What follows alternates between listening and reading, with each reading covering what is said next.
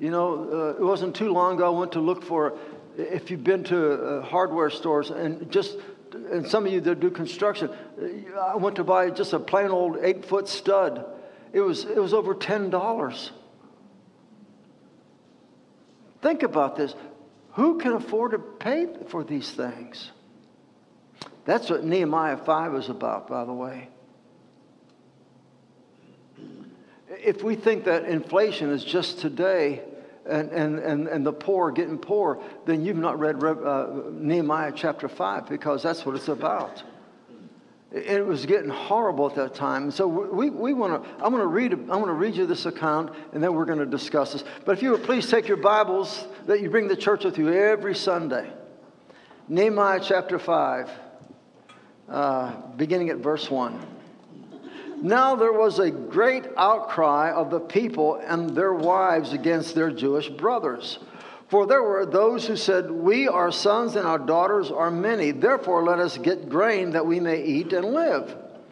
There were others who said, "We are mortgaging our fields, our vineyards, and our houses that we might get grain because of the famine." And there were those who said, "We have borrowed money for the king's tax on our fields and our vineyards. Now our flesh is like the flesh of our brothers, our children like their children. Yet behold, we are forcing our sons and our daughters to be slaves.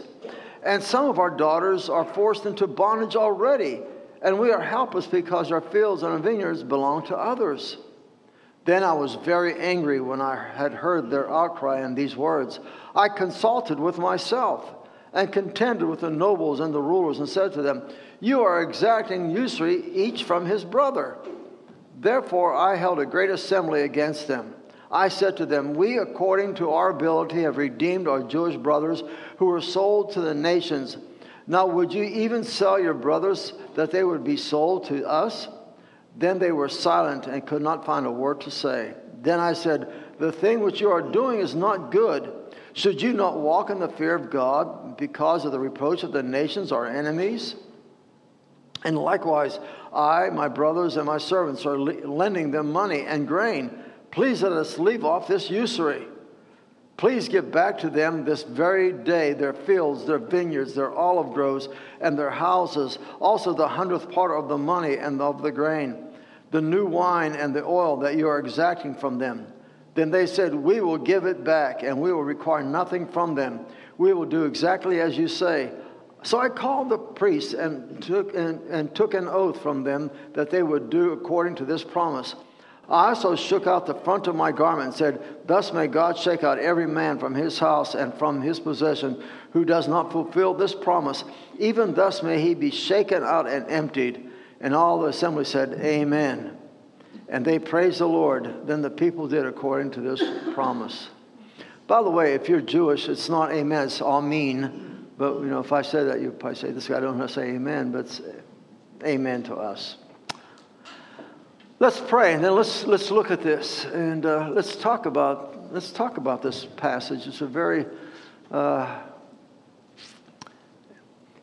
it is a very current theme for today. Father, we thank you that we can meet together as your people. Lord, we come here to worship, and Lord, we just ask, Father, that as we sit here, and as hopefully, Father, that you will teach us through your word, Father, that we may leave this place, and Father, that we may apply the very truths of this word in our everyday lives, Father, that others may benefit from it, and you may receive the glory. In Jesus' name, amen.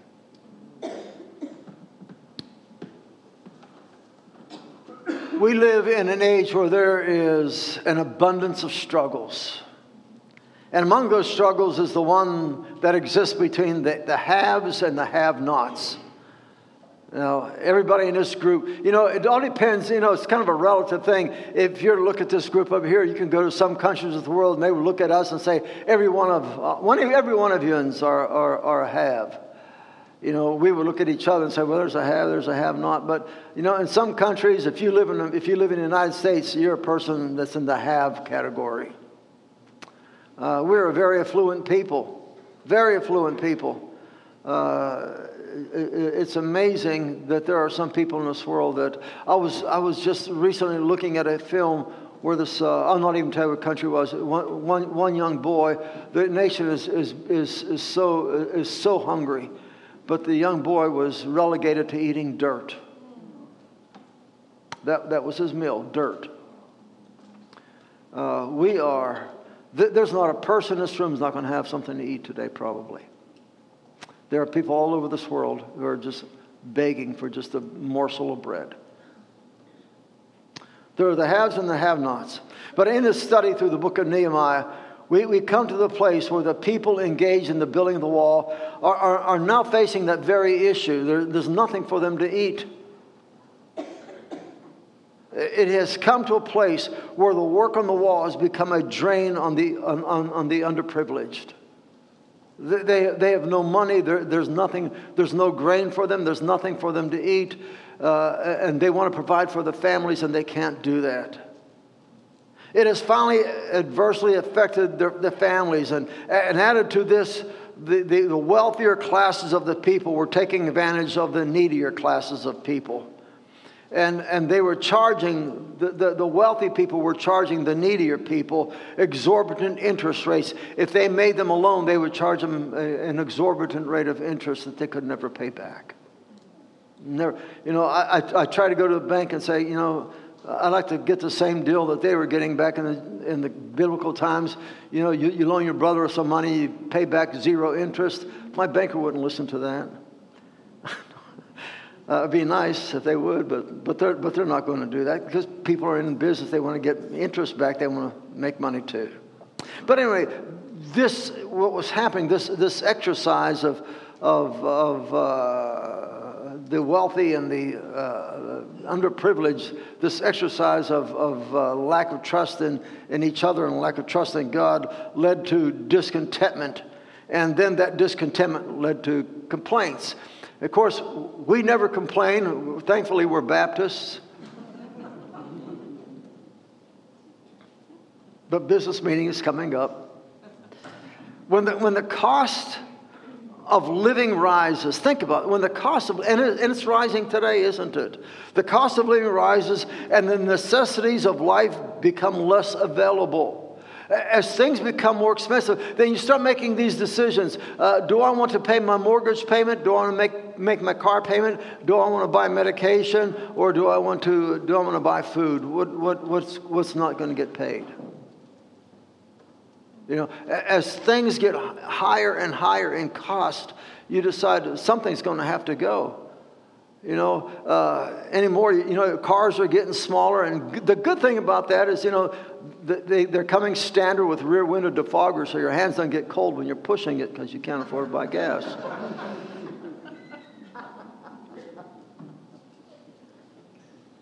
But times are difficult, especially for the have-nots. It would do well if governments and manufacturers were to take into consideration these words from the book of Ezekiel, chapter 16 and verse 49. Listen to what the prophet Ezekiel writes hundreds of years before the Lord even is born on that first Advent. Ezekiel, the prophet, writes, "Behold, this was the sin of your sister Sodom. She and her daughters had arrogance, abundant food, and careless ease, but she did not help the poor and the needy." Note this. As we speak of today's excessive costs of goods and services, it is most costly to those who have the least to spend. If you don't have the money to buy groceries, if you don't have the money to buy gas or to make a mortgage payment or buy medications, whatever, if you don't have the money, listen, it is most costly to the people that can't afford it. There is the age-old problem that continuously plagues humanity. It is the sin of that those who are able, live sumptuously, while there are those who must learn to live without. In the book of Luke, the Gospel of Luke, chapter 16, verses 19 and 20, Jesus talks about the rich man and Lazarus. And he says, "Now there was a rich man, and he habitually dressed in purple and fine linen, joyously living in splendor every day.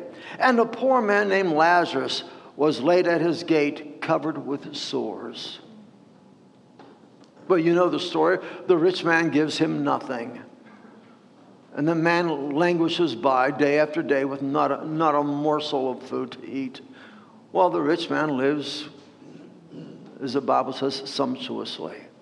I'm reminded of a story of an elderly widow lady who every day she would go to her cupboards, and her cupboards were practically bare. And she might find a can here or a can there or something that was left over from yesterday, and she would pick it up, and that would be her little morsel for the day. And she was so thankful. She said, "Oh, Lord, you've blessed me. I have so much because you've blessed me. You've given me everything I need, and every day you provide for me." And she would continue day after day after day, just get up and loudly just praise the Lord. "Thank you, Jesus. Thank you, Jesus, for providing for me." And living next door to her was this atheist, this young cynic, and he would just listen to her, and he could hear her praying through her house and just out into his yard, where he would sit there on his veranda and just faring sumptuously.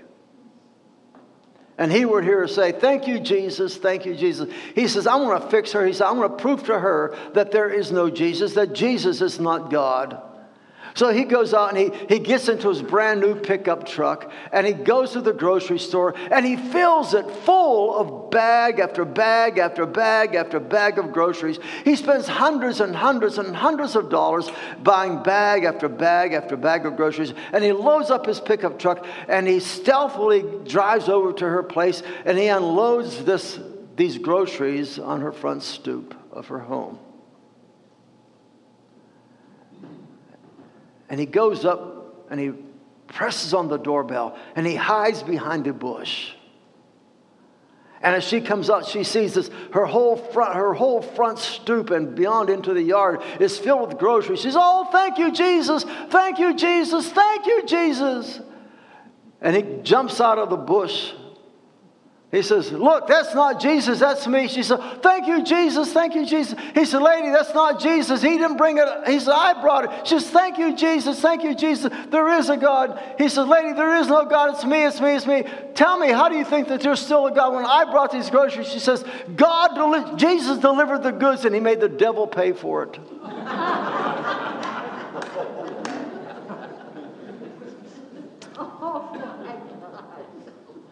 As it is today, so it was then. The people that had the most need were the most numerous. The people that have the most need are the most numerous. It seems that those who were of the poorer classes also had the larger families. And because they had larger families, guess what they had to do? They had to trust God for his providential care. You see, when you have great substance and you're affluent, well, you certainly trust yourself. God didn't do this. I did this. I earned this. I provided for myself. But when you have nothing and you get something, you say, "God, if it wasn't for you, I wouldn't even have this." So you learn to live in God's providential care. Those with the greater substance had the fewer family members and should have used their abundance. And this is the problem back then. The people that had the smaller families and they were wealthy, they should have used their wealth as a way to assist in the wants and the needs of others, shouldn't they? So as you look at our text for today, does it cause you to wonder as to how these poor people got in the situation they're in the first place? You know, they did not start off poor. These people, when they left Babylon, they came with Ezra, just a generation before. When they left Babylon, there were 40,000 of them that left Babylon. They came and they were wealthy. They had money. What happened to them? Were they poor managers of their money? I'd like to read from the book of Ezra. If you would look, I think we might even have it on the screen for you. But in Ezra chapter 1, beginning at verse 5, and we'll look up through verse 11, listen to this. It says, "Then the heads of fathers' households of Judah and Benjamin, and the priests and Levites arose, even everyone whose spirit God had stirred up to go and rebuild the house of the Lord which is in Jerusalem. Then verse 6 of chapter 1 of Ezra says, all those about them encouraged them with articles of silver, with gold, with goods, with cattle, and with valuables, aside from all that was given as a free will offering. The people that remained behind, thousands and thousands and thousands of people stayed behind. They stayed in Babylon. Things are good for them there. They were productive. They were fruitful. They were affluent. Many were wealthy. And they gave up gold and silver and money and all kinds of things and cattle. The people that left with Ezra, the 40,000, they had money. They had cattle. They had enough to buy lands and vineyards and farms and fields. They were doing well. What happened? Did they use it poorly? Not only did the Jewish population give the money, let's look at verses 7 and following, Ezra chapter 1. It says, also King Cyrus. Now King Cyrus is the head of the Medo-Persian Empire.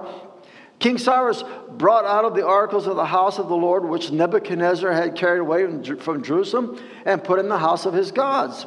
And Cyrus, king of Persia, had them brought out by the hand of Mithridates, the treasurer, and counted them out to Sheshbazzar, the prince of Judah. Now this was the number: 30 gold dishes, 1,000 silver dishes, 29 duplicates, 10 to 30 gold bowls, 410 silver bowls of a second kind, and 1,000 other articles. And the articles of gold and silver numbered 5,400. Sheshbazzar brought them up with all the exiles who went up from Babylon to Jerusalem. They were going back with money in their pockets.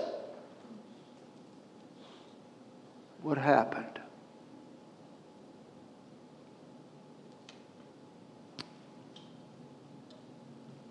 The work on the wall. They were so anxious to complete this wall, to protect Jerusalem. By the way, you need to know something. People were not living in Jerusalem. They were living around Jerusalem, but not living in. You know why? Because it was just a pile of burnt up stone. The place had been razed to the ground by the Babylonians. There was nothing there. There was no place to live. It was just a bunch of rubble. But they were building this wall so they can build up the city. The wall was a protection for them. But the work on the wall became the cause for the people to lose their source for income. They could not work their farms. They couldn't work their fields. They couldn't work their vineyards because they're working on the wall. Plus, they were still obligated to pay the taxes due to the king. You know what?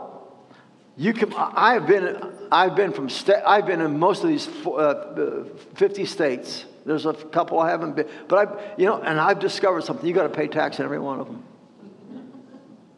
You just can't get away from it. People want their money. You got to pay tax. And you know what? If you don't have any money to pay tax, guess what? You got to find a way to drum it up. So guess what they did? They sold their fields and the farms and the vineyards, and then they start selling personal properties and children. Now, those who had affluence were loaning money to those who were in need and were charging them high interest rates. Those who had homes and lands were forced to borrow and mortgage their properties. And in order to do so, and by the way, they were paying an interest rate of 12% a year. Now you might say that's not bad, but if you have $0, 12%, it must be $1 million you got to pay, because if you don't have it, you can't pay it. How do you pay 12%? You're borrowing money and say, yeah, I'll loan you money. So guess what they were doing? Because they had nothing to pay them with, they began selling their children. They were selling their sons and they were selling their daughters so that they could get money to pay their taxes and pay high interest rates to money lenders so that they could survive. So what does all this lead up to then? Look at verse 6. Verse 6, Nehemiah says, "Then I was very angry." And might I add, who wouldn't be? I mean, you'd be angry, wouldn't you? And let me ask, have you ever been angry at anything? Have any of you ever been angry?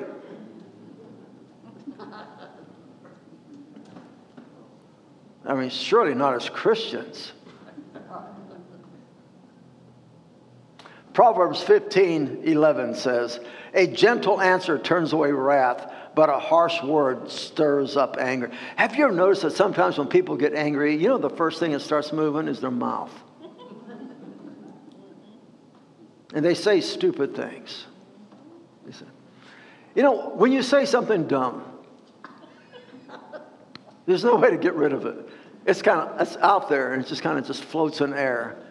And any ear that's out there to hear it, you know, not only do they hear it, it's locked into their, you know, I know nothing about computers. One of these days I'm going to learn how to turn my wife's computer on. I'm serious. One of these days I will learn that. And if you think I'm kidding with you, ask my wife, because I do not have to turn it on. She's got this password, she won't tell me what it is.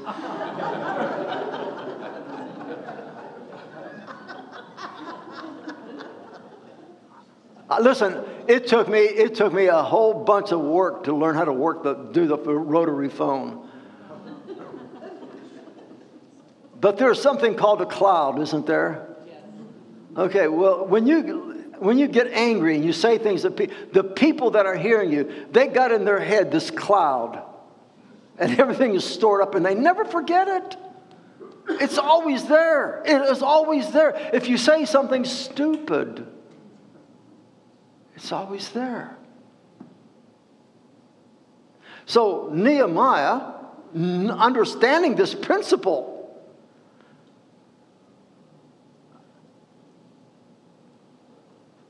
has to deal with this.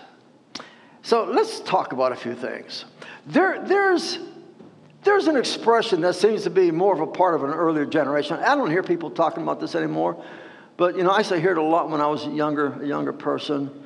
Have you ever heard the term, don't get your nose out of joint? Is that familiar to anybody? What does that mean? Don't get your nose out of joint.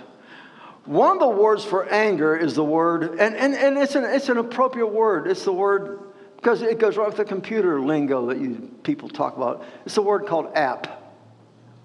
You know, my wife was going to do an app thing yesterday, and I had no idea what she was doing.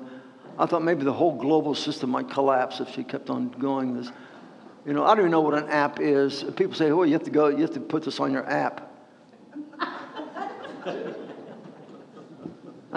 I'm saying, doesn't anybody use pen and paper anymore? But the word for anger, one of the words for anger is the word app, A-P. Not A-M-P, you know, but A-P, app. In Genesis 2:7, it says, then the Lord God formed man and breathed into his nostrils the breath of life. The nose, the proboscis, the olfactory, the nose is normally thought of as an organ for smelling, right? That's what we do with the nose. We smell. You don't see through it. But it's also the organ necessary for us to continue life. Did you know that? That you have to have a nose, according to Scripture. By the way, did you know that sometimes, and even today, they will cut off a person's nose? Because in biblical days, the nose means a person's life is in his nostrils. You cut off his nose, and you ruin his life or her life. But the nose is a symbol of a person's life, not just what you for smelling, but it's a matter of life. So then listen, the nose, as a person gets angry, what does the nose do? It dilates. The nostrils flare, don't they? You ever seen that? The nostrils begin to flare. They dilate. It's not like when you get your eyes dilated, how the pupils get real big. Well, your nose, when you get angry, get that look, and then you begin to speak with that nose flaring out like that. And all kind of crazy words come out. So the anger is seen in the opening or the widening of a person's nostrils. Or you can say, don't get your nose out of joint. Because that's exactly what it means. That anger is seen in a person's nose. Because it flares. It dilates. And it visually expresses what is in your heart. But let's get back to Nehemiah. His anger is not the ap anger. There's another kind of anger. His was an anger that is called chaos. K-A-A-S. Chaos in the Hebrew. And it means to provoke the heart or to grieve. This is the same word. You know, when you read in the scripture how it says that God got angry. Well, God doesn't get angry with ap anger, where you say stupid things. But his anger is chaos anger. Chaos anger. Chaos means you've provoked his heart. You've grieved him. The Bible says in the book of Ephesians, do not grieve the Holy Spirit. You provoke his heart. So it applies to God when we affect the heart of God and provoke him due to our rebellion and our sin. His heart is torn when Jesus goes to the cross. And they're just ripping his body to shreds through this crucifixion. The heart literally just ruptured because of sin. The heart was just totally broken. Chaos. Chaos. So before Nehemiah said anything to anyone with his chaos anger, not ap anger, but chaos anger, before he says anything, he took the time to get himself together and to decide as to what he's going to say. Do you see that? You see how he says, I consulted with myself? Wouldn't we do so much better in business meetings if we consulted with ourselves before we said some things? Or wouldn't we do so much better at work when we consulted with ourselves before we say something to our boss? Wouldn't we do so much better when we're talking to our neighbor and we consult with ourselves before we speak to them harshly or rashly? So he says, I consulted with myself in verse 7.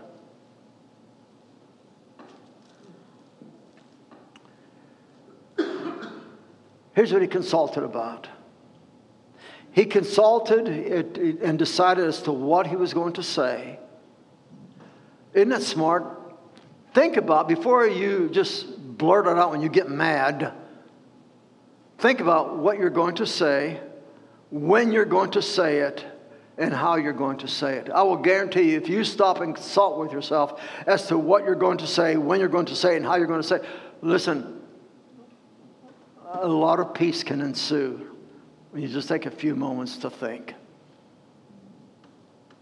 So in verse 7, the first thing he does, the first thing he does is he doesn't go to the poor people. You think normally you would do that, say try to calm them down because they're the ones with the complaints, right? You go to the people complaining first. You don't go to the banker first. You go to the people complaining first. How do I get settle down? Settle down. But he goes to the rulers and the nobles first. And he talks to them about it. Matthew Henry. I love to read Matthew Henry. I don't know if you like Matthew Henry commentary. So I've read zillions of commentaries over the years. And excuse my language, tain't none better than Matthew Henry's. I know it's old English style. You know, you're not going to find anything about computers on there, cars or bicycles or electricity or plumbing. But what he has to say about the Bible is fantastic. Listen to what he says. Matthew Henry aptly states, let no man imagine that his dignity sets him above reproof. Nehemiah realized that what was needed was not rebuke, but reform. you could win a whole lot more friends if you're trying to find the solution instead of the problem. You know, if you go to somebody and you're mad at them and you create another problem because you say things that create more problems. Well, go to them after you consult with yourself, and instead of a problem, create a solution. And his solution, he says, look, I got a way that we could reform some things. Let's do things different. He didn't go and say, well, you stupid idiots, what are you doing? He didn't do that. But he says, look, here's what we could do. It's a solution. It's reformation. Boy, we should learn that. We need to reform some things, even in our world today. We keep on putting more and more problems out there because we say dumb things. And we aggravate and agitate people. Now, church, listen to this. Nehemiah did not go to the poor classes of the people and tell them, you would see, sometimes we would do this. He did not say this. Look, these folks are the ones with the money. Because that's the normal thing to do. Settle down. Don't complain. We don't want to get these people upset. They got the money. Let's all play along to get along. You hear stuff like that. You got to play along to get along.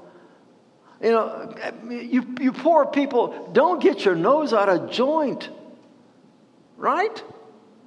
That's what you would think that we would do. Don't make such a fuss that you'll cause the rich people to leave. We don't want them to leave. So settle down. Quit complaining. In Acts chapter 6 and verse 1. No, he did not do that. But I know some people that might. In Acts chapter 6 and verse 1. There's a similar account in the early church. And this is what it says, Acts 6:1. He says, now at this time, while the disciples were increasing in number, a complaint arose on the part of the Hellenistic Jews against the native Hebrews. Now, let me just tell you, the Hellenistic Jews are Greek-speaking Jewish people. A Hellenistic society is Greek-speaking. They're Gentiles in culture. Okay? And then they have the Hebrew Jews on the other end of it. And it says, because their widows were being overlooked in the daily serving of food. What was happening, if you were a native-born Hebrew widow, the Meals on Wheels bus would stop by and drop off a meal for you. But if you were a Greek Hellenistic widow, maybe next time, if we got anything left, what was happening is the people that needed it the most were not getting it. They were favoring one group over the rest. You can't do that. If somebody has a different language than you do, a different culture than you do, a different skin color than you do, a different hairdo than you do, you don't just skip by them. They're part of the church. You take care of the church. That's what was needed. But they weren't doing that. The Hebrew Jews who spoke Aramaic were getting what they needed. The Hellenistic Jews who spoke some nasty foreign language were not getting their food. Or in Nehemiah's case, the nobles and the rulers should get the notice and not the common people. But he didn't see it that way.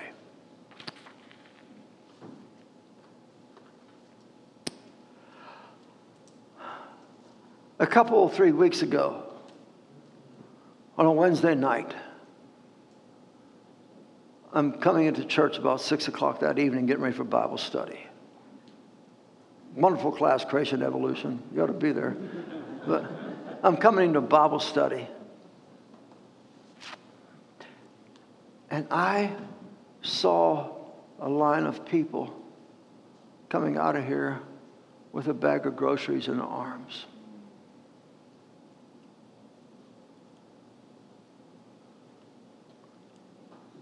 And in my heart, I was applauding that this church understood the principle that people need to eat. People need to eat. We could preach to them all we want to preach to them and get as spiritual as we want to. But you know what? When the tummy is hungry, the ears are closed. I applaud this church for what it does in its food pantry efforts. I do. And there's other things that Yins do, and it makes me very, very happy inside to see Yins do that. And I commend you for that. But let me just close with this final word.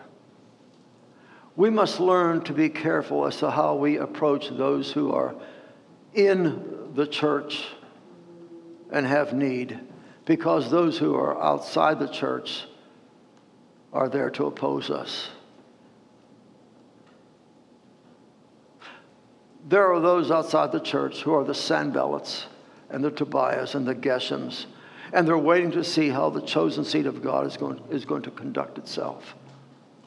How do we conduct ourselves to people who are different than us?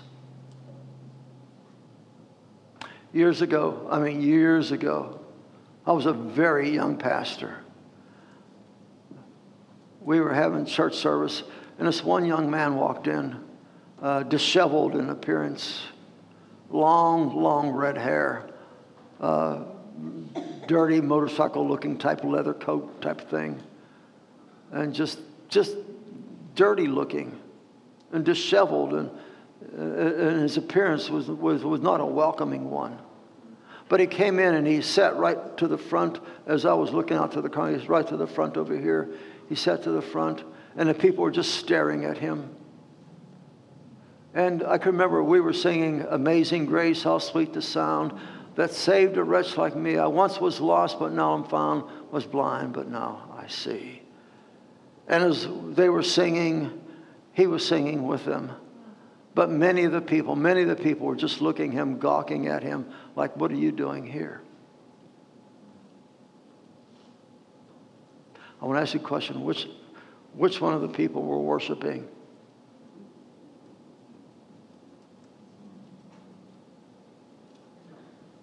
Reminds me of the scripture. Oh, you're well dressed. You look affluent. Sit up front over here, close to me. Oh, you're poor. Sit in the back. Did you read that in the scripture? That's not what we're about, is it? In God's economy, we are all destitute, aren't we? For all have sinned and fall short of God's glory. Because of our sin, we're all going to die. We're all sinners. You know, we're judging people by their appearance and by what's in their pocketbooks. But God judges by what's in their heart. So the way we act, the Tobiahs and the Sanballats and the Geshems look at us, waiting to see how the chosen seed of God is going to conduct itself. Think not for a moment that the enemy will not take every opportunity for advantage to expose Christ and his church to ridicule because of the hard-hearted practice of her members. But I have better thoughts about Yins than that. It gladdens my heart to see what this church does, and I mean it sincerely. Jesus tells us, by this all men will know that you're my disciples, if you have love for one another. The true mark of discipleship is not to say rich and poor, male or female, this color or that color, this party or that party, Baptist or Methodist or Presbyterian or Lutheran. By this, all men will know you're my disciples if you have love for one another. Let's pray.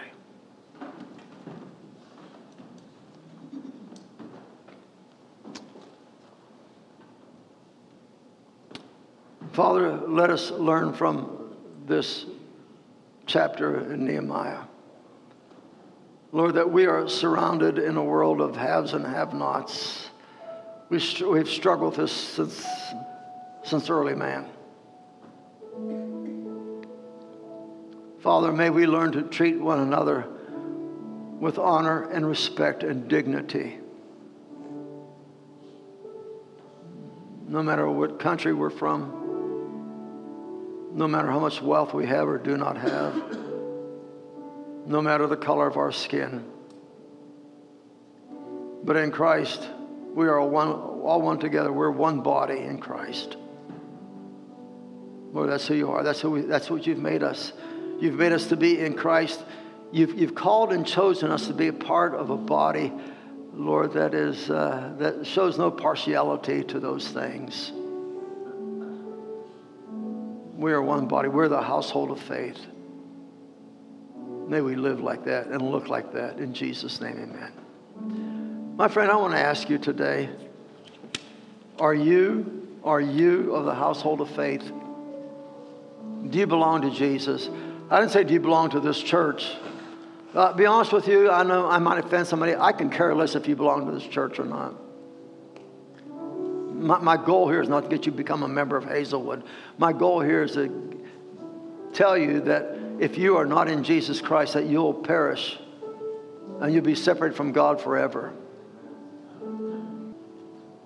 If you've never had a personal relationship with Jesus Christ, if you've never placed your trust into Him as your Lord and your Savior, you need to do that today. He shed His blood for you. He bore His Father's anger on the cross. He died. He was buried. He rose again. He's ascended into glory. He's seated at the right hand of God the Father. And you know what? Jesus Christ is coming back.